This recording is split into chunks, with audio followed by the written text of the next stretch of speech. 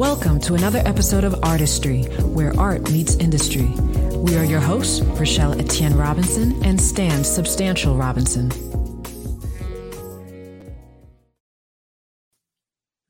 All right. Hey, peace. Welcome. Welcome to Artistry, where art meets industry. We are your hosts, Rochelle Etienne Robinson and Stan Substantial Robinson. Today, we have a special guest. We are honored to be speaking with award-winning music journalist, author of The Butterfly Effect, How Kendrick Lamar Ignited the Soul of Black America. Today, we have with us none other than Marcus J. Moore. Welcome, Marcus. Hey, thank you. Thanks for having me. Oh, no, it's our pleasure. Definitely, man. Great to see you, brother. Oh, can you hear us? Likewise, man. Good hearing from y'all. Yeah, I can hear you loud and clear. All right, cool.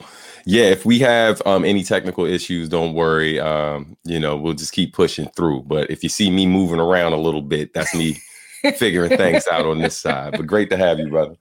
No, thank you, man. Thank you. It's been a long time coming. Yes, for sure, definitely. For sure. So I want to start out by talking a little bit about the book. I mean, we're going to spend more time talking about, your upbringing in Landover, Maryland, your path and your journey. One of your contemporaries, colleagues, had this to say: Marcus J. Moore's look at Kendrick Lamar's beautifully illustrates the power of the word and the great value it holds in the community that birthed hip hop. Therein, we all better understand and appreciate why Black lives and rhymes matter. That was said by Sasha Jenkins, Emmy-nominated director and Showtime documentary director for Wu-Tang Clan. How does that feel? I couldn't believe it. I mean, because Sasha knows, like, I'm a huge fan of his. Like, I've always wanted, like, I aspire to his career for real. Like, he's one of these people, as y'all know, like he was around in the early 90s and throughout the 90s, helping to sort of document hip hop. But then now he literally does whatever he wants. If he wants to do a documentary, he can do that. But he's also at Mass Appeal. So for somebody like Sasha to say something like that is crazy. Like, with all those blurbs on the back, because you know how it is as a creator, you just figure your head's in the laptop, you're not really paying much attention. And then you look up and you notice that people are noticing your work. So it felt good, man. It still feels good just to hear that now. Yeah, for sure, man. I mean, you've been putting in work for quite some time. You're not a newbie. You've been, from NPR, locally here at WTOP, Washington Post, Pitchfork, The Nation, The Atlantic, Rolling Stone. I mean, we could go on and on and on. Like, you've put in the work, brother. Yeah, for sure. Thank you. It still trips me out that, like, just talking to y'all now, and like, yo, Stan, I know Stan, like, I know Substantial. This is crazy. And like, anytime I'm talking to like Kokai, it's like, I could just call Kokai. Like, this is nuts, man. Like, I still can't believe it. Yeah, man. Dude, listen, man. While I take that energy, I receive it, I appreciate it, but the feelings are mutual, man. I said to the homie Natural about a week ago, one of my greatest pleasures is being able to look at my friends and the different people I've aligned myself over the years and be just as proud of what they're doing as what I've managed to do in my life. And so you're included in that, man. Every time we see a new accolade or something that you got going on, it's a blessing, you know what I mean? And we're happy for you, like it happened to us. So keep rocking, Your win is our win. Yes, absolutely. Thank you, man. Hashtag my friends are dope. It was cool. It was cool. Like, even seeing y'all as busy, you know what I mean? Like, stuff like that, I don't take for granted at all. Yeah, for sure, man. Absolutely. Yeah. Well, speaking of home, let's take it back to, you grew up in Landover, Maryland, which is part of Prince George's County in Maryland. Tell us about growing up in the 80s and 90s in PG. Oh, man. It was, especially growing up in Landover, like, it was a very tight-knit community. I grew up on Eli Place, which was maybe like a block up. Well, it was right across from Hill Road. and it was a block up from the Glen Willow apartments. So we were literally on that Seat Pleasant line. So you know how it is. Like, that's where I grew up. And growing up on Eli Place, man, like, you know, it was a street full of tight knit communities and like really close families. And so you can go up the way and have dinner at your friend's house, or go over here and have, you know, lunch at somebody else's house, and it was all love. So growing up in Landover and growing up on that street definitely gave me the sort of family, the backbone that I needed, you know, like, and they foster dreams, right? So it's like, you know, it's like growing up in Landover, growing up anywhere, where if you have a community of people around you who see that you're trying to do something, they see that you love music, and they see that you love writing, and they sort of foster that creativity. It's a blessing. Growing up around that, it was, you know, when I tell other people, oh, I'm from Landover, they just figure like it's this tenuous, like, you know, it was life or death or something like that. And it wasn't like that at all, man. It was really chill. I mean, don't get me wrong. It was in the 80s and the 90s, and it's right by DC and right by Fairmont Heights. So, you know, I've heard the stories. So you see some stuff. So it's actually some playful banter that my wife and I have, because she grew up in DC in the 80s. And so she's like, oh, y'all had houses. And I was like, yeah, we had a house, but I'm still going to the park and I'm seeing all this nonsense. So it was, you know, growing up in Landover wasn't any different from growing up in the city, because you're still getting the same sort of blowback that they were dealing with. For sure. When would you say, while you were growing up in Landover, when would you say you were first exposed to the art, specifically the written word? I want to say it was, I was probably 5 years old. Because, you know, I grew up sort of infatuated with music from the beginning. Like, I was born in 81. So MTV was just getting started. Naturally, I wasn't watching it in 81. I started watching like 84, 85. But then and there is where I saw, like, you know, I'm seeing everything from like David Bowie videos to, you know, The Cure to Michael Jackson and all this stuff.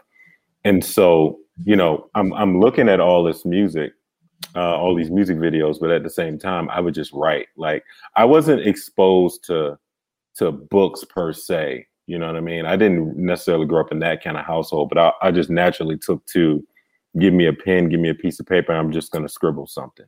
Yeah. So I would say my first introduction also dovetails with when I started looking at music videos. You know, I started putting two and two together at a very young age. Now, I veered off the path as I got older, but then I came back to it. So that's a long-winded answer, but I would say it was around like 85, 86 is when I was like, oh, writing is cool. Words are cool. Let me stick with that.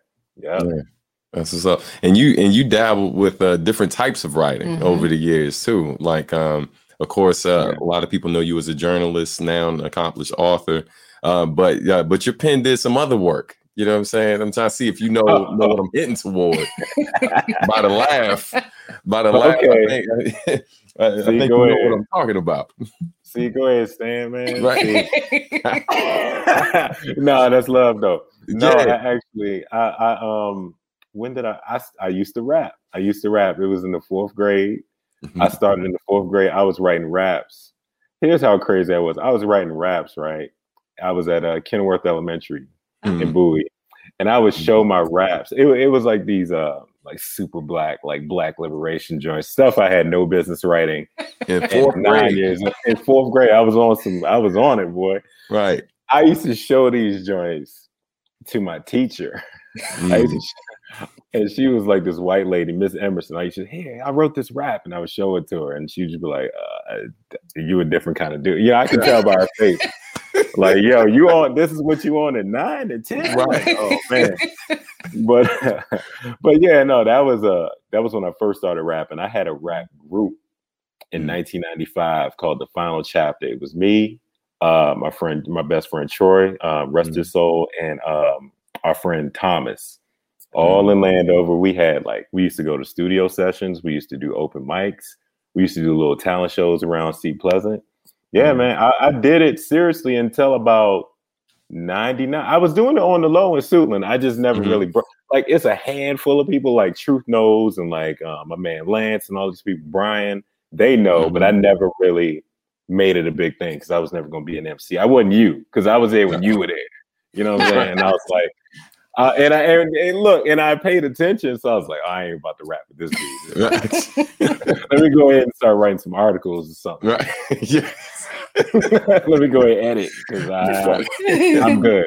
I'm out of this. But yeah, how would you say that's informed your writing, right? Like being an MC, like how has that strengthened your pen, if anything? It made me a lot more thoughtful. And even in writing the Kendrick book, I was really big on pace and cadence.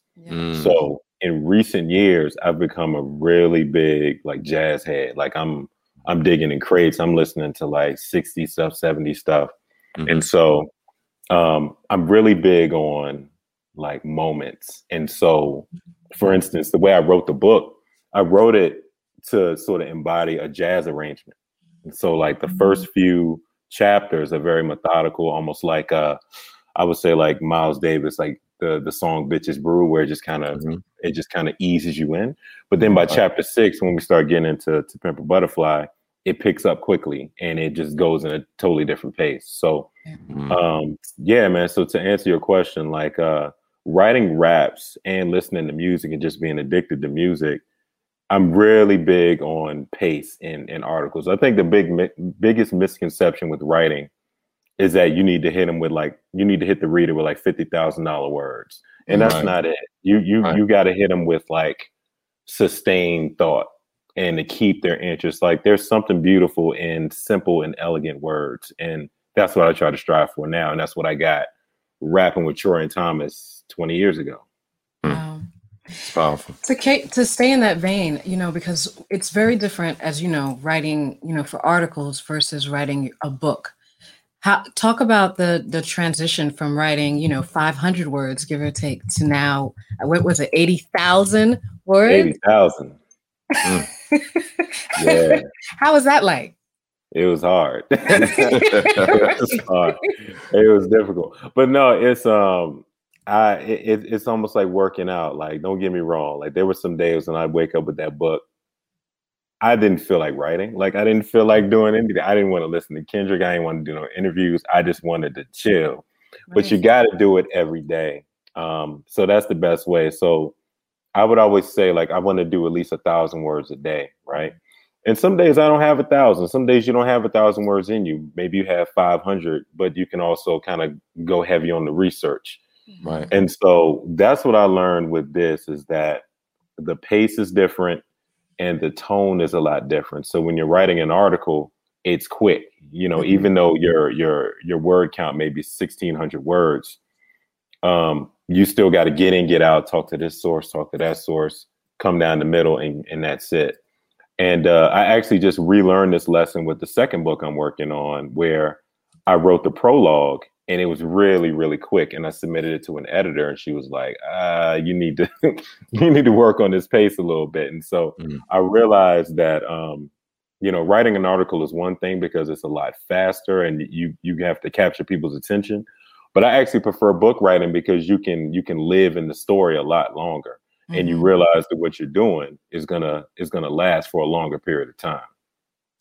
When you tackle a book now going into your second book, do you know like the beginning and end, or do you know pretty much the middle and then you develop the beginning later? Like, how does that work for you? I pretty much know where it's gonna, I know where it's gonna end, where it's gonna begin rather. I know exactly where it's gonna start. So I know what scene I want to open with. So for instance, with the Kendrick book, I'm like, okay, I need to open with the Macklemore scene because him losing that Grammy is such a big thing for people, and people are still talking about it. Right. So I almost did it sort of Tarantino style, where like when you watch some of his movies, it drops you in this crazy scene and then it backs you all the way up. Yeah. And so that's what I did with that. So the same thing with De La, which is the second book, where it's like, okay, the opening scene is the Arsenio disc. They are the hippies of hip hop kind of thing. and then it backs up into how they got to that moment. So it's you know, when you're writing a book, you definitely have to pay attention to scenes, because scenes are big, because you have to be as visual as possible when you're writing this stuff, you know, because it's hard with everybody's attention diverted. You know, you have so many things tugging at you now. You have to write in a visual way to try to get people to stick with your narrative for however long it takes. And so, yeah, I just, for the most part, I'll work through it, but I always know where it's going to start. So we all know about the Kendrick book, and I'm super excited about the De La book. De La's probably my favorite rap group, or top 3 rap groups of all time, for me personally. But if you could write about anyone next, dead or alive, who would it be? Man, there's so many people, but I would love to write. I want to write a Minnie Riperton joint. Oh my God! I want to write Minnie, man. I want to write Minnie. I want to write Alice Coltrane. I want to write Pharoah Sanders. I think he's another legend. People don't even understand his story, but then when you start unpacking the story, it's like, man, this dude, he's like the guy. But no one, the reason why people don't really pay him attention is because he doesn't really get hopped up on stuff like that. Right. So like Pharoah Sanders and a couple more. Like I think the world needs a Yasin Bey joint. Because like more than anything else, just to wrap up your question, like because I could be naming people all day. So the thing about these books, man, you can go to a library, you can go to a bookstore, and you can see that certain people are going to have a million books. Like you can write a million books on Bob Dylan. You can write a million books on Springsteen. Right. But we didn't have a Kendrick book. We don't have a De La book. I'm trying to write books about people who deserve those flowers, because Black music doesn't really get the flowers that it should in literary form. And I want to do that.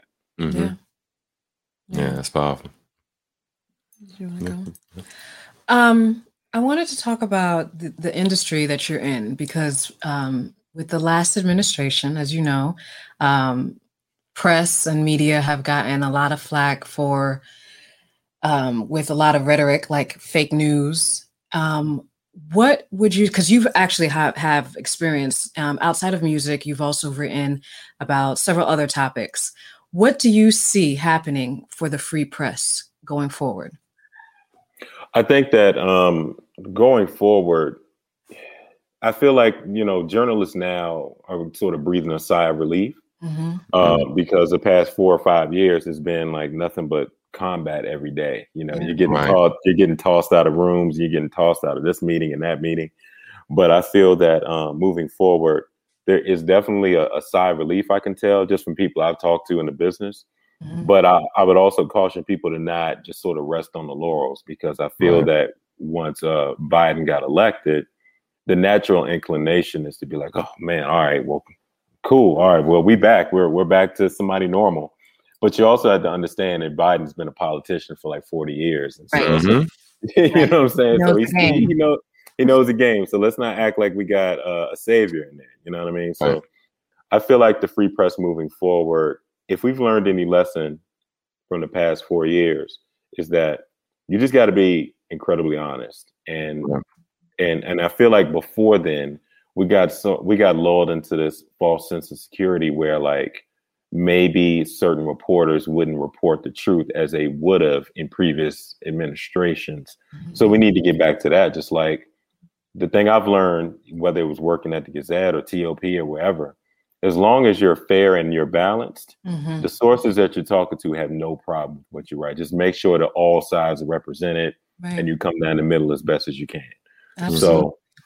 So I would say if we can get back to that and just making sure that all bases are covered in whatever story you're doing, and it doesn't just dissolve into like talking heads on this channel versus that channel. I feel like we can we can get back to the way press is supposed to be. Right. Definitely.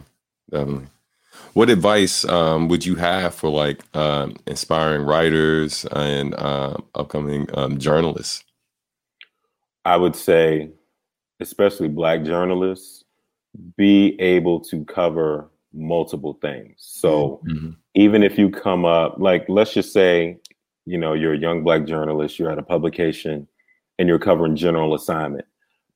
Think big picture, cover all the stuff. So, and you know, while you're also going to the school board meeting, also think about the homeless population. You know, think about housing crisis, or you know, think about all different types of things because when you're a Black journalist, you have to almost be a Swiss Army knife in that regard. Right. So that's what I would tell young journalists, is to just make sure that your portfolio is as diversified as possible. And also, you know, look, if that's your passion, great. But if you have another passion, let's just say, you know, you're working at a newspaper, but you also like music or you like art, don't be afraid to go to that thing. You know, even if you don't have clips in that arena, still try it out, because the tenets are still the same. You know, you still have to be able to report. You still have to be able to cultivate relationships and talk to people and just be a human being. So if you carry that into whatever sort of beat you're doing, and you treat people the way they ought to be treated or they deserve to be treated, you have no problems at all. Yeah. Leads me to the next question, which is kind of a different side of things, right? Like, what advice would you give to musicians who are oftentimes seeking, you know, to be covered in different things like that, in terms of their interaction with the press, their like the relationships? What advice would you give them? Yo, it's a hot take or a controversial take, but I've always maintained this: pay us no attention, pay journalists zero attention. Like, what I feel like musicians ought to be focusing on just making the best music they can. And I firmly believe this. People may disagree with me, but music always has this way of finding the right ears. So if you make something that you believe in your heart is the best representation of how you were feeling on that day, it's going to find the right person. Trust me. I mean, that's not to say don't push it at all, but don't push it to the point and get your hopes up so high that if it doesn't get covered the way you think it ought to be covered, that, you know, okay, let me blow it up and do something else, because you don't need to do that. I would say, honestly, as crazy as it sounds, you just have to operate like the press doesn't even exist. You know, when you're in the studio, you're like, yo, this is just going to be a dope record for my friends or whoever can get with this. And whoever can't, that's cool. Maybe I'll catch them on the next one. Right. I think the biggest mistake that some musicians make is that they make a song, they send it to all the press outlets, they send it to all of these people, and then they get mad and they get discouraged when it doesn't get covered. And it's like, no, make sure you're creating a project that no matter when it's discovered, it's timeless. You know what I mean? Don't make something of the moment either. I would also say that. Just like, make something where maybe if people don't understand it now, they'll get it 10 or 20 years down the road, and then a whole new generation is tapping into what you're doing, and that's how you live forever. Oh, lightning round question. So I love that answer. And that made me think of a particular project, but I'm gonna ask you the question and then I'm gonna share what that project is. Sure. What do you feel like is an album that probably fits into exactly what you're saying? Like, when it came out, people didn't understand it, got poor reviews, and then years later, like, that project gets all the praise. Right. Like, what? Like, I know you're a music buff, so what project is that for you? Man, you know what? I haven't seen where it's gotten praise, but I've seen where more people are like, yo, this joint was ahead of its time. I remember when the Common Electric Circus record came out. Yeah. Bruh, I was like, yo. Yes. That joint was killing. Yes. I was like, yo. So good. I remember I was a senior. I was a senior in college. And the joint came out, and I always had a thing, like, me and my best friend Brian, we were roommates at Bowie State. And so we would do this thing where, okay, I'm gonna drive to the record store and get these CDs for us, right? And so I went and I got the CD, and for whatever reason, I didn't go back to campus. I forgot what I was doing. I think I went home or something like that. And I'm playing it. And so we're texting back and forth, and I'm like, yo, man, I'm on track 10. I haven't heard a weak song on this yet. Bruh. Like this joint is next level. This joint is Bruh. crazy. Like even the transitions like between the songs, I was like, Common was a master at that. Yes. He was a master at that. And I remember I was like, oh well, clearly. And then hold on, it came out December 10th, and I remember the 9:30 Club show. I want to say it was like the 17th. It was December 17th. So I'm in the front row. I'm like all in. I'm going. Right. I'm gone. I'm dapping. Right. I'm dapping people up, whatever. So I'm like, okay, Common about to blow up off of this. Man, the reviews came out and everybody hated that joint. I was like, I don't understand. And in subsequent years, he sort of apologized for making it. I'm like, no, like this joint is good. So anyway, I could talk about that record all day, but yeah, I can tell you I had a visceral reaction. I'm so happy that we're all on the same page. Because you know, I found myself defending that record so much. But I mean, the great thing about talking about it so much was, I found myself able to articulate things about the record that a lot of people just missed. And then I was like, man, this dude had a posse cut. I was just get out of my head. I was just going to say that. That posse cut that he had on his album, that is, dude, like with all of the different vocalists, there's no chorus, right? Like when have we heard this many singers on one song with no hook, all of them having original verses, and it's on a rap album, and the rapper doesn't even rap on it. He does a spoken word piece to set the whole thing off. And he had like, was it Jill Scott, CeeLo, Erica, was it Omar singer, Bilal? Oh my God! Like, yo, that record, I argue that record was a masterpiece, man. But definitely, yeah, it was it was unfortunate. It was really unfortunate how people just couldn't see the vision. But I saw a review, something where they kind of circle back 10 years later, talking about the record and like just kind of talking about the same thing about it being ahead of its time. But yeah, bro, that was the record that I had in mind when I asked the question after you said what you said. So and just real quick, I won't belabor it too much, but I'm always like, look, okay, that record came out in 2002. Okay, listen to that, and then go listen to Flying Lotus. Go listen to Thundercat. Listen to all of that Brain Feeder stuff that came out. Sa-Ra, listen to all that. And tell me like that the Common joint wasn't first. But like I remember I did a 10-year anniversary joint where I talked to him. And I was like, yo, like, don't apologize for this record. This record is amazing. Yeah. So yeah, I just wanted to throw that in too. Like, you know, it definitely paved the way for a lot. Yeah. I appreciate that, man. Yeah. Good answer. That was the test. Right, you passed the test. Right. Oh, I get tested all the time. That's all good. Set them up for the oop. Bam, you know. But this is actually a perfect segue question, because you've given voice to the underdog. You've given voice to a lot of independent artists. And I would like to know, what is your take as far as how you see music in the future? You know, we see a lot of there's a lot of cross, what's the word I'm looking for? Help me out. Like you have a lot of people crossing into different avenues, whether it's pop, rock, soul, country. Grammys was last night. We made Beyonce made history, being the 28 wins, 28 Grammys since her career. A record for any woman in the industry. We also had, I didn't get the name, but the country singer, first black country singer to be featured on the Grammys. I mean, there's still history being made. Here we are, 2021. What do you see in the future for music? Yeah, I feel like, I feel like there's this new vanguard of musicians who may not be mainstream, but they're equally great, and they're getting the attention that they deserve. So for instance, like you just pointed out, and I'm thankful that you did that. Like, even though the first book is about Kendrick, the second book is about De La Soul, my true affinities lie in the underground, quote unquote underground.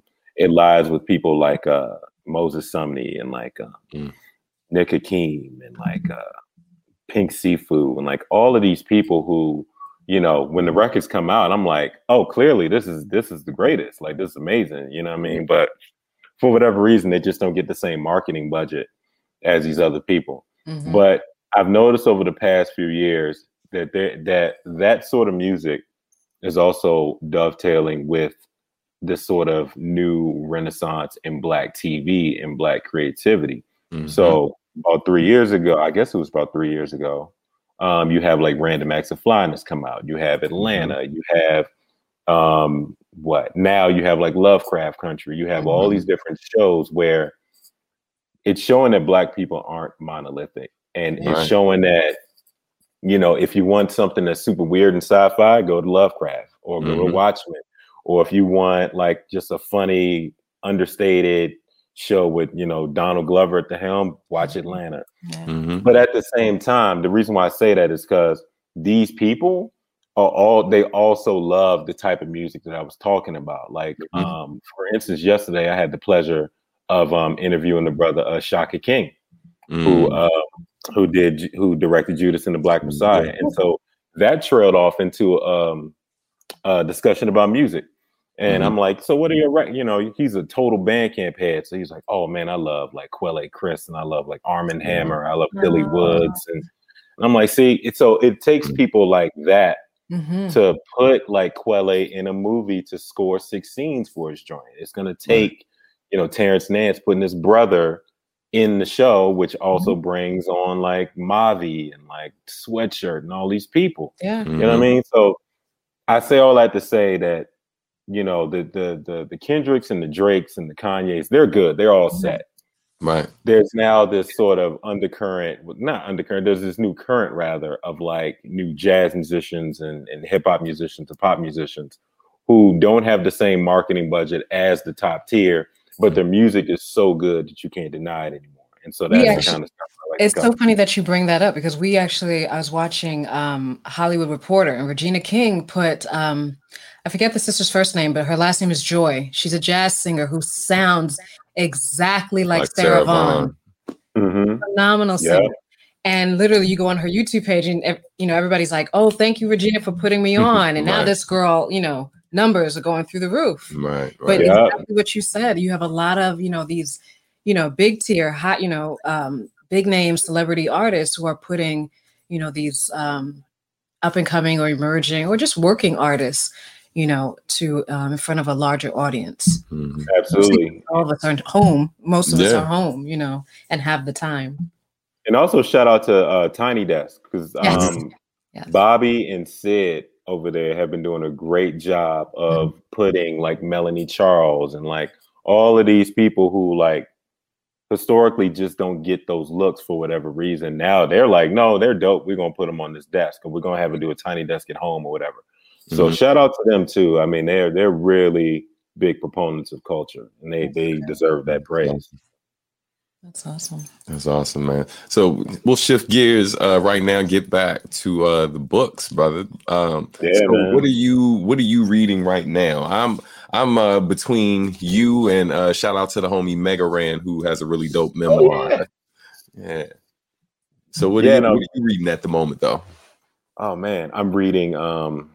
It's tough when you're writing your own book, because I never want to be psyched out, because like my friends are too good, so I don't want to read this stuff. Like I can't read. I can't be writing my stuff and be like, oh, let me see what this Jason Reynolds joint talking about. Then I go back to mine. I'm like, man, this joint back. I can't do this, man. But no, I'm going to start the Barack book. I'm starting that joint. The Dead Are Rising, the Malcolm X book. And actually, hold on, I got my homie's book right here. Wait a minute, I got a plugger. The Havoc of Choice. This joint right here. Okay. Kenyan author, Shiru. Yeah, so those I'm sort of going between those three right now, but I try to spend at least a few hours with De La, so you know that deadline won't creep up on me. But yeah, that's sort of what I'm reading right now. Right. Okay. So about the book, about the Butterfly Effect, how did that all come about? Did you meet was it after a conversation with Kendrick, or what happened there? Oh no, I tell you, it was I want to say it was 2017. It was just a random day. That was when I was working at Bandcamp full time as their senior editor. And so it was I was walking down Franklin Avenue in Greenpoint because our office was in Greenpoint. So it's just a regular lunch break. I'm listening to Pimp a Butterfly on headphones, and I'm such a jazz head that I was just like, man, there is a book in here. I want to know how Thundercat came into the session. Mm-hmm. I want to know how Robert Glasper got here, how Anna Wise attacked this, how like Layla Hathaway. So then I started thinking, and I was like, there might be a book in that. Like, I don't know if it's a whole book just on that record, but there's a book about To Pimp a Butterfly and how it came out during the rise of Black Lives Matter, and how his music is working in concert with all of these different things. And so I tell you, I ran the idea first past Jason Reynolds, who's a really good friend, really honest. And so I was like, well, if he digs it, then I think I got something. And so I ran it past him, and he was like, oh yeah, this is something right here. So I ran it past another brother named Todd Hunter, who at the time was an editor at a publishing house. And so we sat down. He actually helped me hash out the idea. And then he was sending book proposals, to help me try to figure out how to get my narrative together to sell the book. And I noticed there was an agent at the bottom of every proposal he sent, this cat named William Loturco. I hit up William cold. I sent a cold email in 2017, like, yo, man, you don't know me from anything, but if we could sit down and have coffee, that'd be great. I want to write this book about Kendrick. And then, so as soon as we sat down, literally before the coffee hit the table, he was like, yep, let's go ahead and do this. And so the reason why I decided to go with it, because I know Kendrick is such a private character. And so I knew the likelihood of me getting Kendrick or me getting TDE was super low, because I mean, I hear that they're really good people. They're just always locked into album mode, and they don't talk. They don't say anything. So it wouldn't be anything personal if I didn't get them. Right. And I knew that there was enough there in terms of a narrative where I could approach it like a regular article that it would have been great if I got him. But if I didn't get him, it wouldn't hinder the narrative. And so thankfully Atria Books and Simon & Schuster felt the exact same way, because they hit me with the full court press. I mean, that meeting, it was everybody and their mama sitting around the table. Like, yeah, sign, if you sign here, it's this. So that's sort of the short version of how that came together. Wow. That's awesome. Yeah, man. Yeah. Listen, the book is amazing. Tell me anything, Stan. Oh no, man. Listen, you had me before I even got into the story, really, because the book starts off. Hold on. He's gonna give you a reading. He's gonna give you a reading. Ladies and gentlemen, let me just tell you how are you gonna start a book like this? So before you even get to the contents, really, it starts by saying, to God and the spirits, Ida Hart, Raymond Hart, Eric Hart, Lamanda, did I say that right? Lamanda Moore, and Troy Perryman, to Landover in Prince George's County, Maryland. I was like, best book I ever read in my life. Best book. Listen, bro, I went back and listen, we've all been reading all of our lives for the most part, right? And so to see that in a book about arguably the most, to see the hometown in a book about like one of the biggest artists of our time, one of the most important artists of our time, and to see PG playing a role in that, through you, was huge for me, man. Like, and I'm sure for like anybody else who comes across the book who's from here, just to, we're one of, I feel like our community and people from our community contribute to various industries in so many different ways, and contribute to Black culture over the years in so many different ways. And we remain a hidden gem. So so it's great when I get to see us on in anything. When we were watching Insecure and the women were like, oh yeah, we're from Prince George's County, Maryland, I'm from PG or something like that. You know what I mean? Like every time the woman, like, hey, and so yeah, man, I or the young man in Coming to America too. Yeah, yeah, man. He's from PG. That's right, from Hyattsville. Yeah. Yeah, Hyattsville. Yeah. So, it's always great to see people from the area. You know what I'm saying? From the area, it's always a great look. So, of course we were proud regardless, you know what I mean? We would have been proud even if you were from Montgomery County, right? Fairfax? Or Fairfax. Okay, thank you. But there's a special place in my heart for anybody from PG. You already know. Absolutely, bro. Actually, when Kev Brown hit me too, when he saw that. When he saw To Landover, he hit me like, yo. Mm-hmm. I was like, that's right. Landover. Yeah, man. Yeah, man.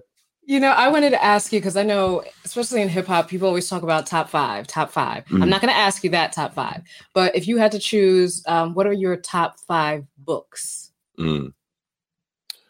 I'm going to say Between the World and Me, because it also has some PG elements in there. Mm-hmm. In no particular order, because my brain, I don't want nobody coming after me.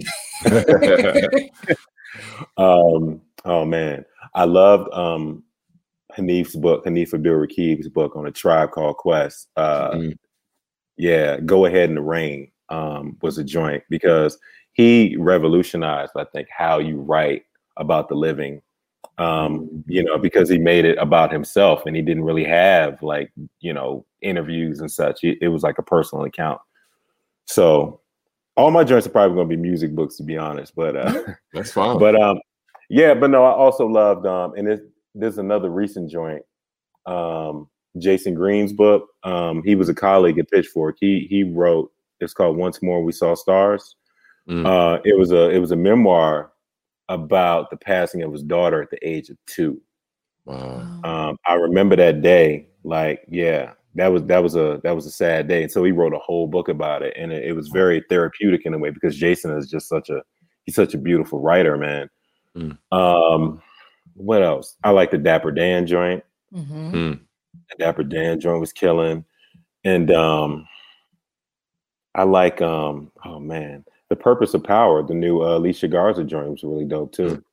Yeah. Those are, I'm sure there's a much better list out there, but those are the things that are just sort of on my spirit right now as I write my own thing. Yeah. Those are the books that sort of stick with me. Absolutely. That's what's up.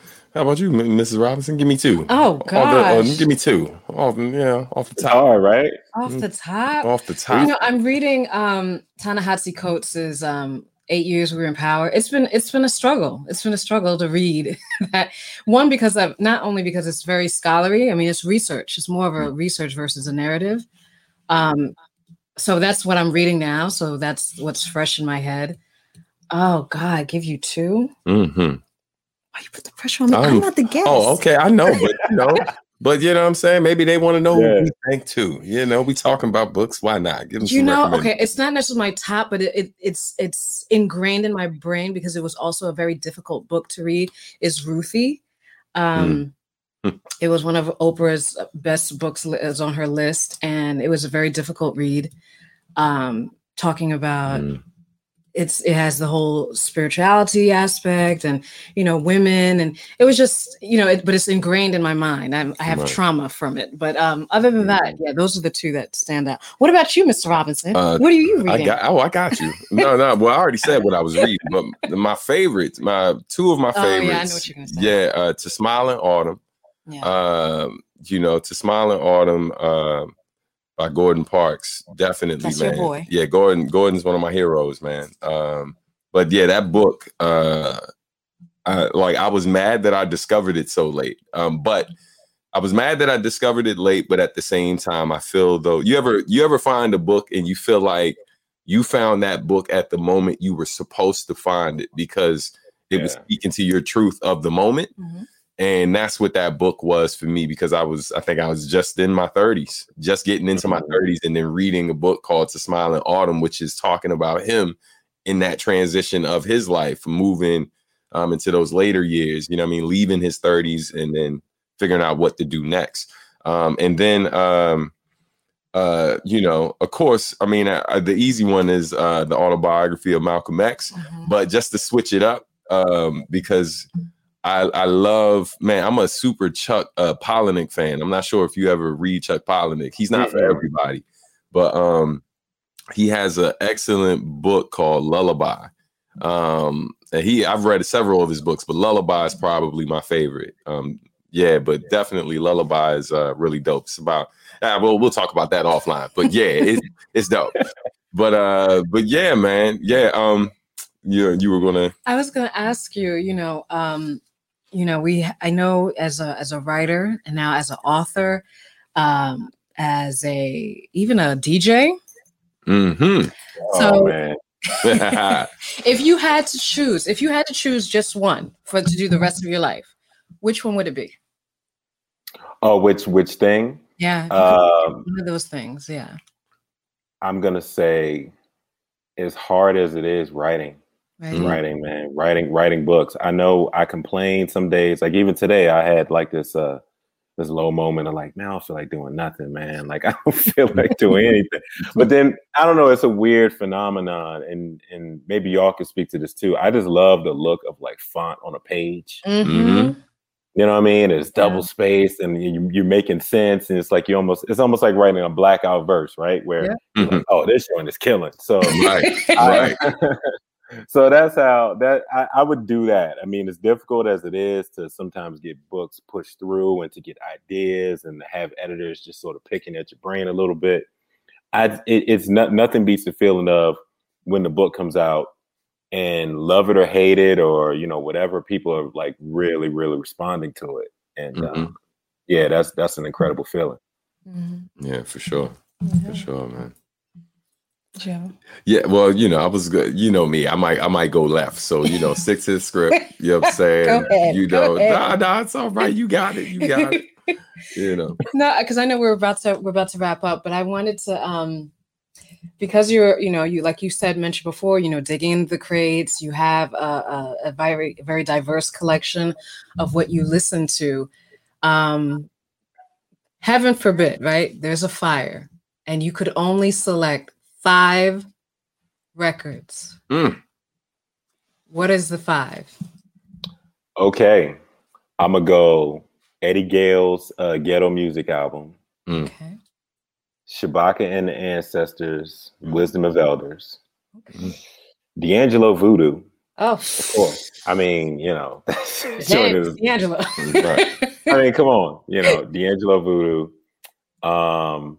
I'm trying to think of some off the beaten path joints because I like shouting people out. I don't know if y'all heard this record. It came out last April. It's a lot. It's a lot now. But Pink Seafood, we were talking about him. He came out with this record called Negro. Mm-hmm. That was like, it's one of those things. Even though it's a lot, I come back to it. And my last joint, simply because, again, I know that's an obvious answer, but To Pimp a Butterfly. Mm-hmm. To Pimp a Butterfly, because it's one of those records that even though I wrote about it and I wrote a book about Kendrick and all that, I can still go back to it and pick out stuff that maybe I'm like, dang, did I talk about that in the book? No, I didn't. Like, that kind of stuff. So those are the 5 that I would grab up right away.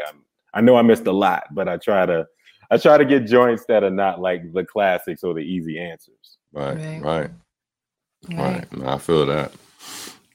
Oh, yeah. God. So one thing we didn't talk about, which I think, because a good amount of the people who listen to our podcast and now starting to watch the show, we have a lot of visual artists, a lot of musicians, a lot of just a variety of creatives, and some of the creatives in our circle, like yourself, happen to split their time in different locations. So besides living in the U.S., you also, you and your wife, shout out to her because she's also amazing in her own right. But y'all live in Kenya, correct? Yeah. That's where I am now. Yeah, we're in Nairobi. We split time between Clinton Hill, Brooklyn. Y'all know exactly where we at. Washington and DeKalb. So we over there. Right, our old neighborhood. Yeah. So we split time between Brooklyn and Nairobi, essentially chasing the sun because, again, my wife just cannot deal with weather. Like once that temperature dips to like 40, she's like, all right, gotta go. Right. Yeah. Whereas I don't care. I'm like, I'll lay her up. I'll still go to the show and whatnot. But she's like, no, I got to dip. So yeah, that's what we do. 6 months on, 6 months here. Right. How has that affected your creative process and like just y'all energy in general? Like how has it helped y'all develop? Yo, I mean, I would say like 60% of the Kendrick book was written out here. And just from a pure logistics standpoint, it's helpful because it's 7 or 8 hours ahead. So right now it's 7 hours ahead because of daylight savings time, but any other time it's 8. So I feel like I can wake up here at 9 o'clock and have a full day of book writing before my email even starts moving. Right. And then from there I can, determine, okay, I'm gonna write this article, I'm gonna listen to this record at night or whatever. But just from a meditative standpoint, it was incredibly helpful because I didn't realize how much I needed to be here until I got here, because it wasn't on my radar at all. Like, I mean, for me, New York is it, you know what I mean? It's like, okay, we live in a great neighborhood and it's still not far from home. So I can still hop on the Amtrak or hop on the bus and I'm home in like 3 hours. And that's important for me as my folks get older, it's just being close. But being out here, it's like, you don't realize how traumatized you are as a Black American until you move out here. Because for the first few months, you're just expecting stuff to like happen, or you're walking around with this tension that you don't know why. But then you realize that the people out here they have no sort of frame of reference for the sort of tension that you came up with. And then in turn, they help ease it. You know what I mean? Just by being themselves and just by, being easier, the quality of life is better. Yeah. And so it's helped us in that regard, but I would be lying to you if I said that I don't miss Brooklyn terribly, because it's just, again, before pre-COVID, whether it was jazz shows or whether it was like, just being in the neighborhood, that's the kind of creativity I need. So I feel that moving forward, we've been talking about this, we're going to be spending more time in Brooklyn, but we're still going to have a place here. But we're not going to be here as often as we have been the past couple of years. Right. Wow.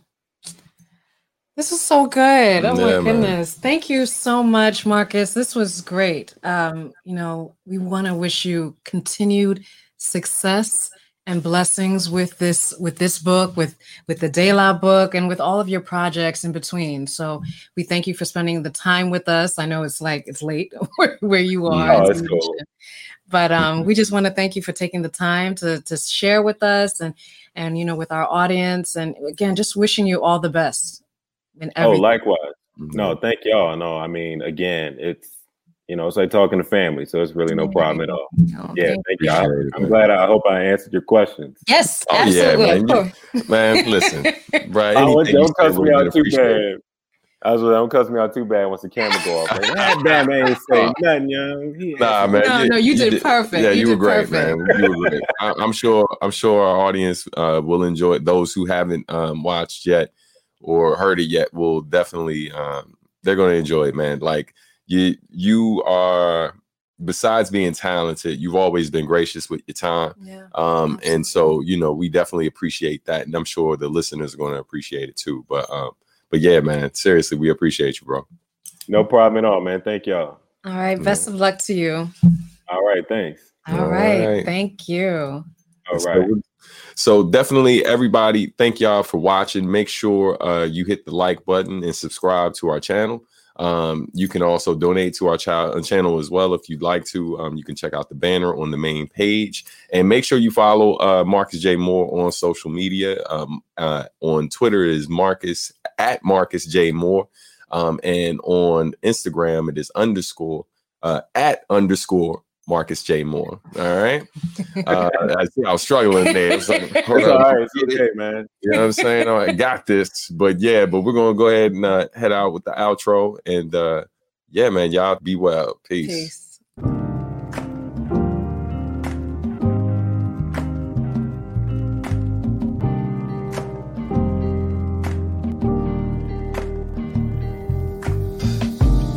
Thanks for listening to Artistry, where art meets industry.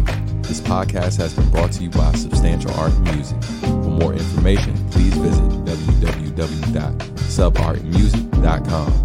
You can also follow us on social media at Sub Art and Music. We'll see you soon. We'll talk to you soon. Peace.